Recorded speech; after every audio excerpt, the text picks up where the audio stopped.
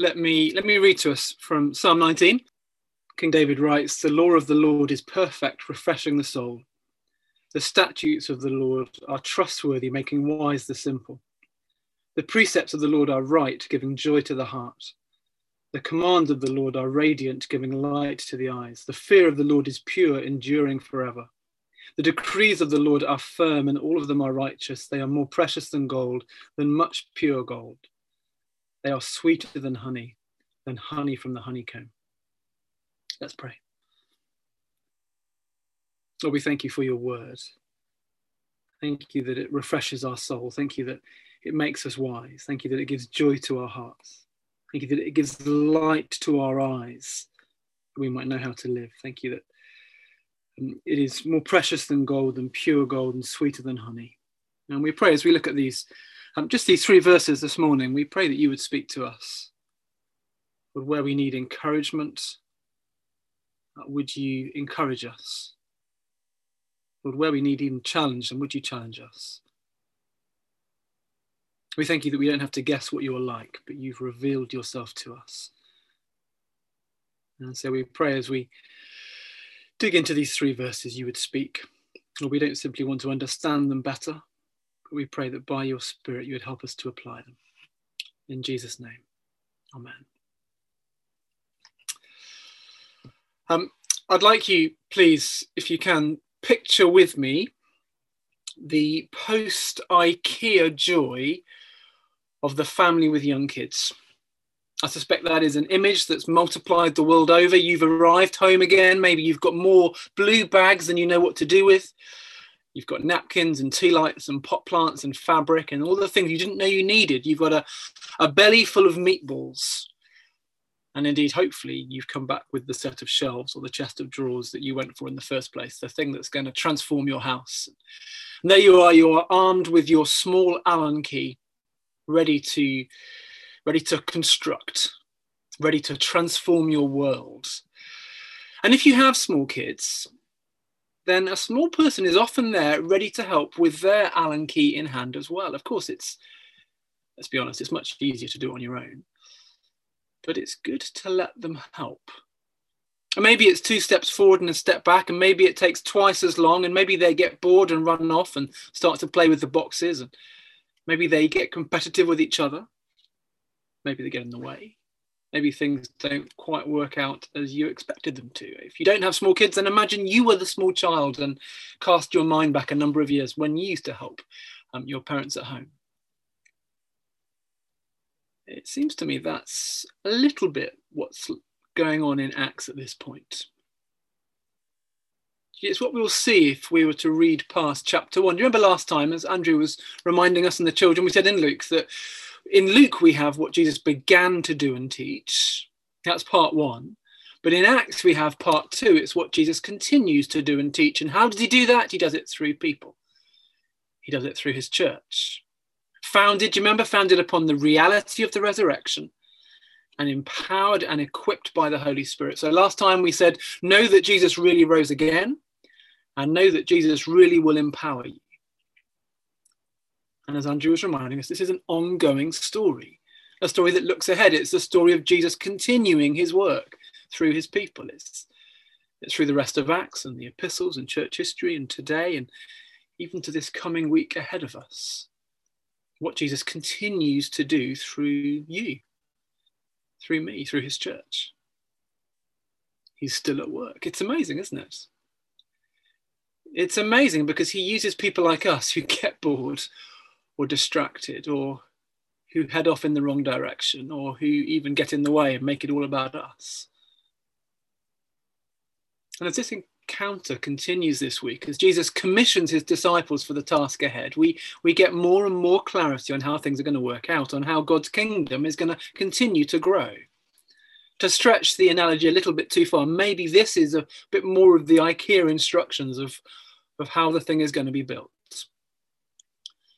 And the first thing I want you to see is that his kingdom will be heralded by Spirit-empowered witnesses. His kingdom will be heralded by Spirit-empowered witnesses. But it's striking because it all starts off with a slightly misguided question from the apostles. You see it there in verse 6. And they gathered around him and asked him, Lord, are you at this time going to restore the kingdom to Israel?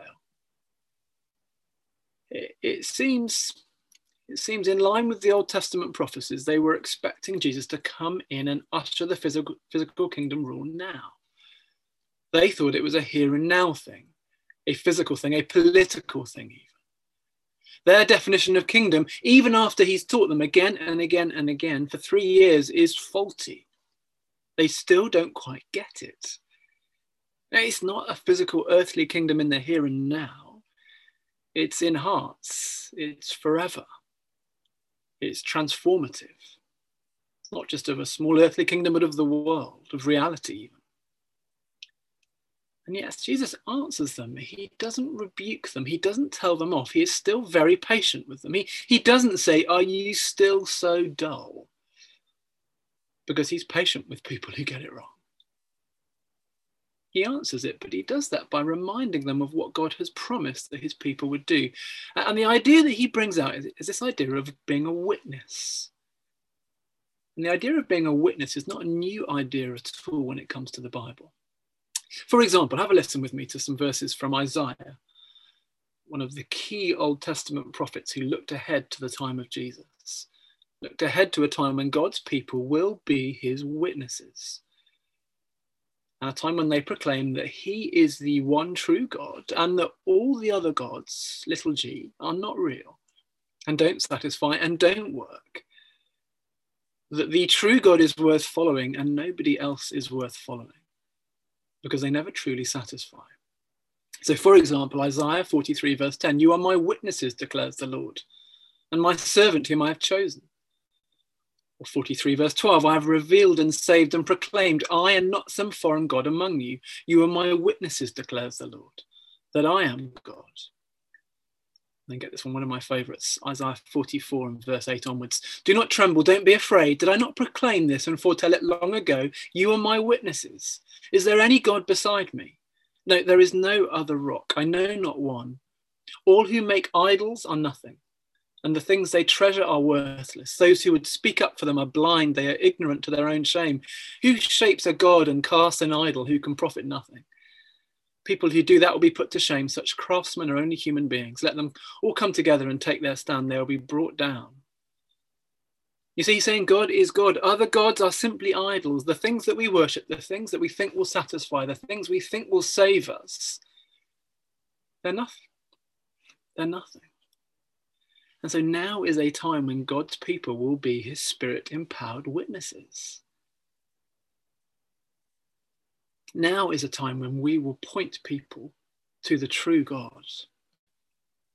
And actually, we need to get this right. The work of the Spirit in the New Testament, I think it is primarily aimed at glorifying Jesus, at pointing to Jesus, at magnifying Jesus, at making his people look more like Jesus, at spotlighting Jesus. The Holy Spirit is all about Jesus, always pointing away from himself towards Jesus. And the trouble is, we can get this wrong. We can easily, wrongly think that the work of the Spirit is only or primarily about some of the slightly weird stuff that we sometimes hear about or sometimes are involved in.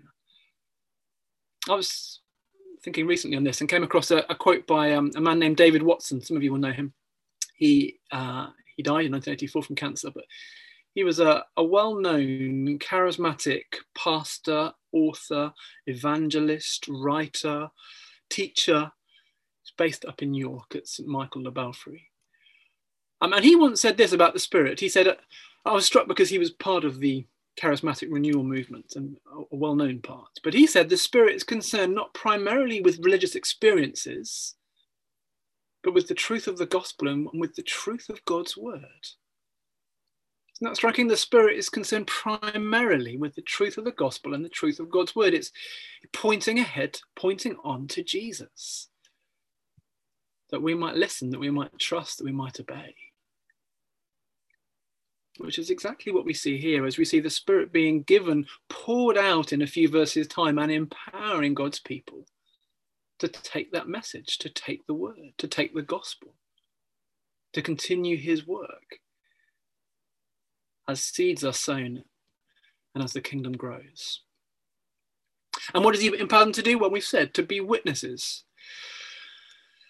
And I take it, before Jesus in the Old Testament, there were a select few whom God empowered by his Spirit for particular tasks, individuals set apart for a particular ministry, or kings or prophets or judges, often just for a season or just for a time or just for a particular job, just for a particular role. The difference now is all of God's people are in on this new task. It's not just for a particular season or a particular time or a particular role or a particular job. Now it's everybody. It's the initials who saw him and who passed on news of him. They were to be witnesses. Witnesses as to his resurrection, as to his reality, as to his power. But now that mantle comes to us as we point people to the apostles and their witness, but also as we are witnesses to others of who Jesus is and of what he has done in us, of his reality in changing us. Which means, listen to this, if you're listening in and you are a Christian, you have God's Spirit living in you. And God's Spirit helps you to witness to him. That power word there, later in Acts, is tied in with bold witnessing. It's sticking our heads above the parapets. It's having courage. It's stepping out in faith. It's being out of our comfort zone. And we can't afford to forget this. If you were here last week as the church, we were thinking about how great the news of the resurrection is and how in an uncertain year ahead, and we can have lots of things we don't know, but we can have a humble confidence in the foundation of our faith, in the reality of the risen Jesus.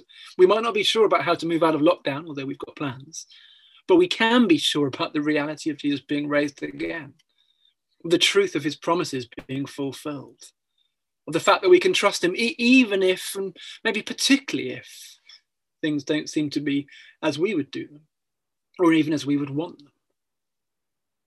We can trust him because he promised that he would rise again, and he did rise again. And that's a reality, a truth for us as a church in these coming few months, the level of uncertainty, but it's true for us as well as individuals in all kinds of contexts. Maybe you've got something new on the horizon. Do you know that God can use you? He can use you, however weak and faltering we might feel, however much we've got it wrong in the past, however uncertain, however much we might feel like we don't have the answers, however anxious we feel about it, however scared we feel to let colleagues or friends or family even know that we're believers.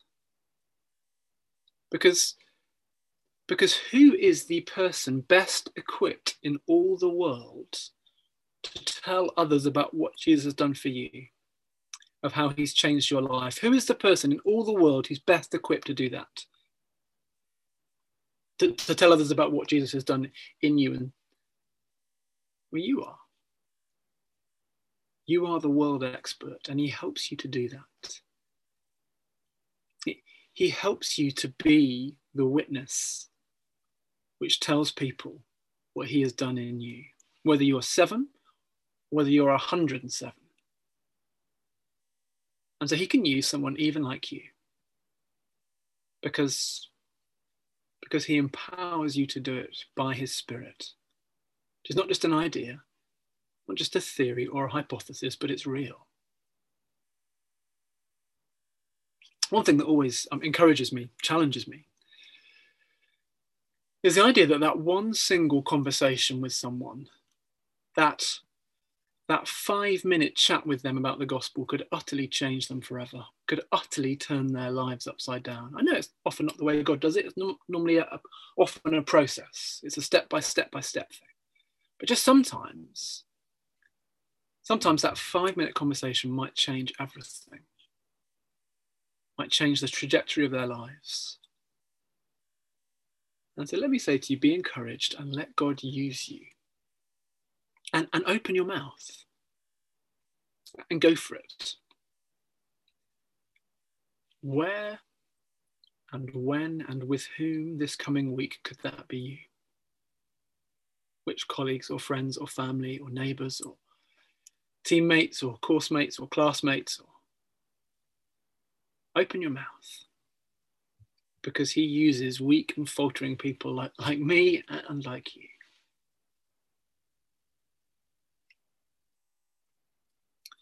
It's striking that in Acts chapter 1, this is a story, as we've said, that is still unfolding and it's still unfinished. And it's a story that looks ahead, it points us ahead. Actually, we'll see that in a moment when we look at verse 8. But it's worth just noting as well that it's also a story that started well before Acts, at the very beginning of the Bible, in Genesis chapter 12. God promised a man called Abraham that he would be with him and his descendants, and despite his age and despite his wife's age, and his family would be huge. And from his family, from God's promise to Abraham, would come one who would bless the whole earth. And as we begin Acts, we begin to see some of those promises being fulfilled. We see it coming in greater clarity. We see God's faithfulness. We see the importance of this chapter in God's storyline in the Bible. So do you remember, God promised to Abraham he would be with him and his descendants. And here we have God by his Spirit coming to live in his people. You can't get much closer than that. Or God promised to Abraham his family would bless the whole earth. And here we have him saying, you will be my witnesses in Jerusalem and in all Judea and Samaria and to the ends of the earth.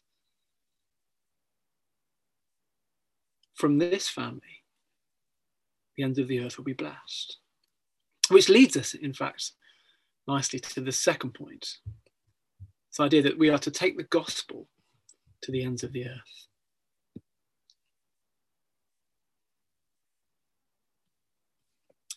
And 1 verse 8 is I think probably the key verse in the whole of the book of Acts. Indeed, in the whole of this era of God's plan for his world. It sets the agenda for the chapters to come. It's almost like a contents page you get in verse 8. We're actually just going to look at the first few verses of Acts, but why not read on this week or in the weeks ahead? Why not see God's plan being worked out? Why not see the message of the gospel traveling and transforming the world? Let me show you how it works from 1 verse 8. Jerusalem. Their witness will begin in Jerusalem, the city where they are now. That was to be their first phase of witnessing.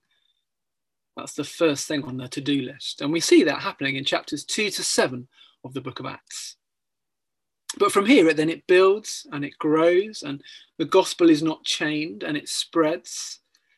And so in chapters 8 to 12, we see the word at work in all Judea and Samaria.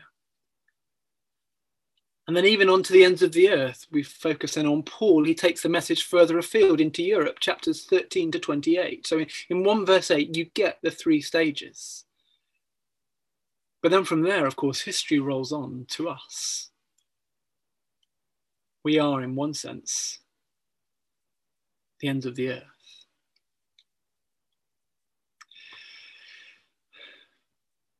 You see, what's going on is the risen and ascended and exalted Jesus is Lord of all the earth. And that is news. That is not simply them trying to sell something. That is not simply lifestyle advice. That is not simply something to squish into their already busy and full lives, another hobby. It is news, which means everyone needs to know it.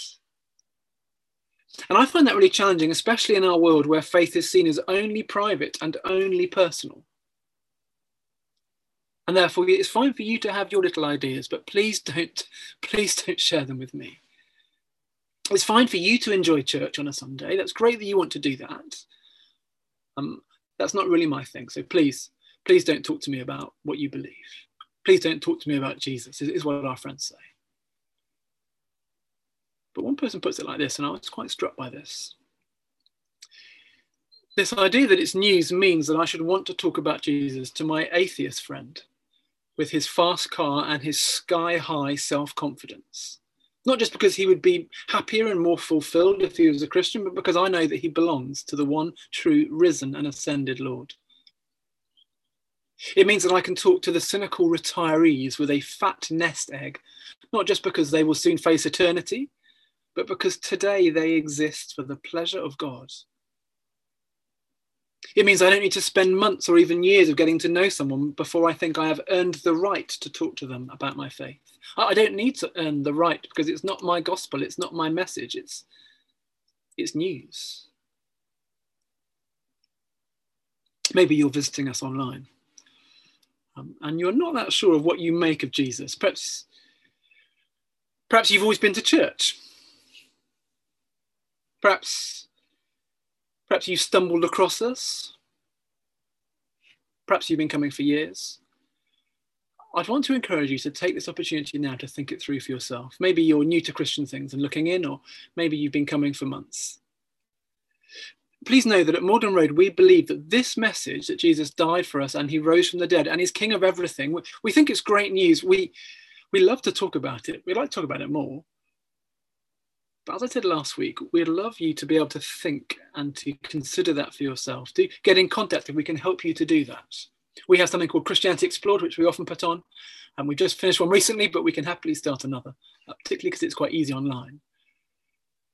It's a chance to think through with an adult mind the claims of Jesus, to consider some of the source documents for yourself, to ask your questions, try to understand what the Christian faith is really all about, because very often people don't get it. You see, something changed these disciples. Something transformed them from being cowering wimps who scarpered, who scattered, to being those who are now willing to die. They saw something, they encountered something, they experienced something, they were empowered by something. And we think it's because Jesus rose again and because they were empowered by his Holy Spirit.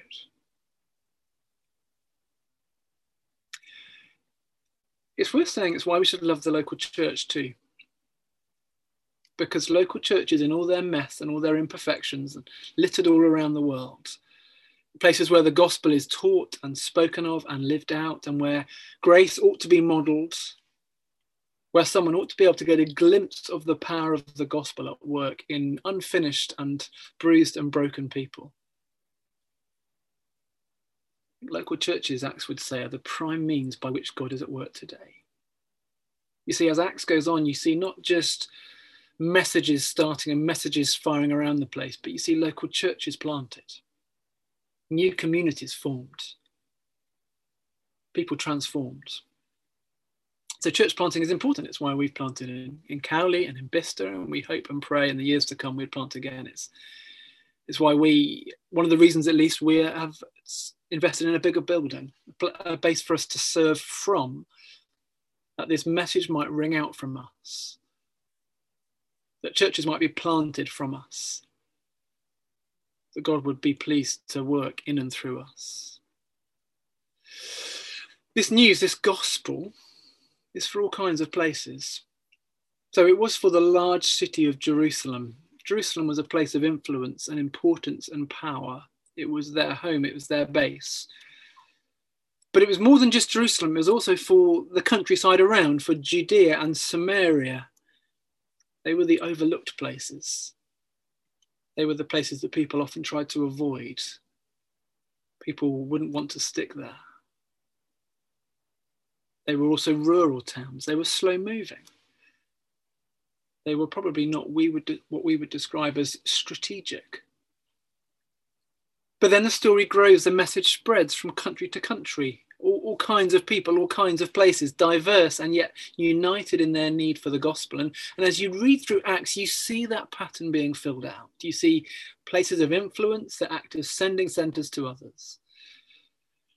And so we're to be spirit-empowered witnesses to the ends of the earth. God drops the stone in the middle of the pond and the ripples flow out to the edge. The gospel is carried by people through words, empowered by his Spirit. So we're saying this is a unique point in God's plan for his world, this point of Acts. Acts chapter 1 is a unique place But I think it's worth saying as well that it gives us something of a helpful model for what he calls us to do, us as a corporate body, as the church, but also us as individuals. We don't have to go to Jerusalem as our starting point, of course not.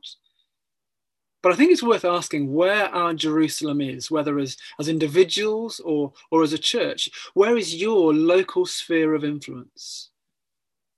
That place where you live or you work or you study, or that place where you shop, or friendships and clubs and groups that you're a part of, your family, that central core to your life. Perhaps people you particularly pray for, people who are particularly on your heart, people for whom you have a particular concern. Where is your Jerusalem in which he calls you to be your spirit-empowered witnesses? Where is your Jerusalem? But then I wonder if we need to step out a bit further to the Judeas and the Samarias proverbially, people and places and contexts, a step or so removed from us, maybe just outside our comfort zone. Maybe it takes a bit more courage and boldness. Again, where might those places be for you? But then as well to the ends of the earth. Again, remember, we are the ends of the earth from the first point. The gospel moved through Europe and came across the sea to us, and people aren't quite sure, maybe the 4th century. But it's worth saying as well, this may be the first time you've considered the need or the possibility or a calling for you to head across to the ends of the earth. We are the ends of the earth, and indeed Oxford and East Oxford has all kinds of people on our doorstep. The nations are in our neighbourhood. So we can do it here. But we're also part of the people who keep sending. Might it be that the Lord has shaken you up? Might it be that you read 1 verse 8 and you see the ends of the earth, and maybe you know that's you? Maybe as you look to the future, it might be that the Lord is calling you somewhere else, whether in this country or overseas. If that's the case, we'd love to talk to you. We'd love to begin that journey with you, pray for you, pray with you. But know this, wherever we end up, whether East Oxford or the ends of the earth, God empowers us by his Spirit that we might be witnesses for him. And so let's pray now.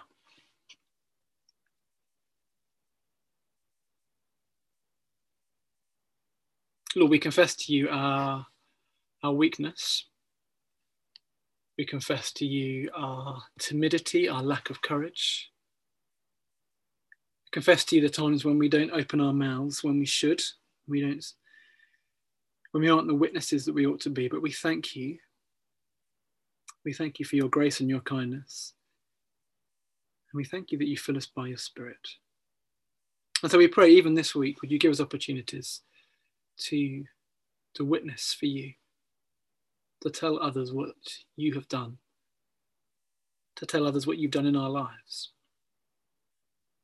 Lord, we thank you that it's always been this way. It's always been weak and frail individuals, weak and frail churches, empowered by you, and through whom your message spreads, through whom the kingdom grows. In Jesus' name, amen.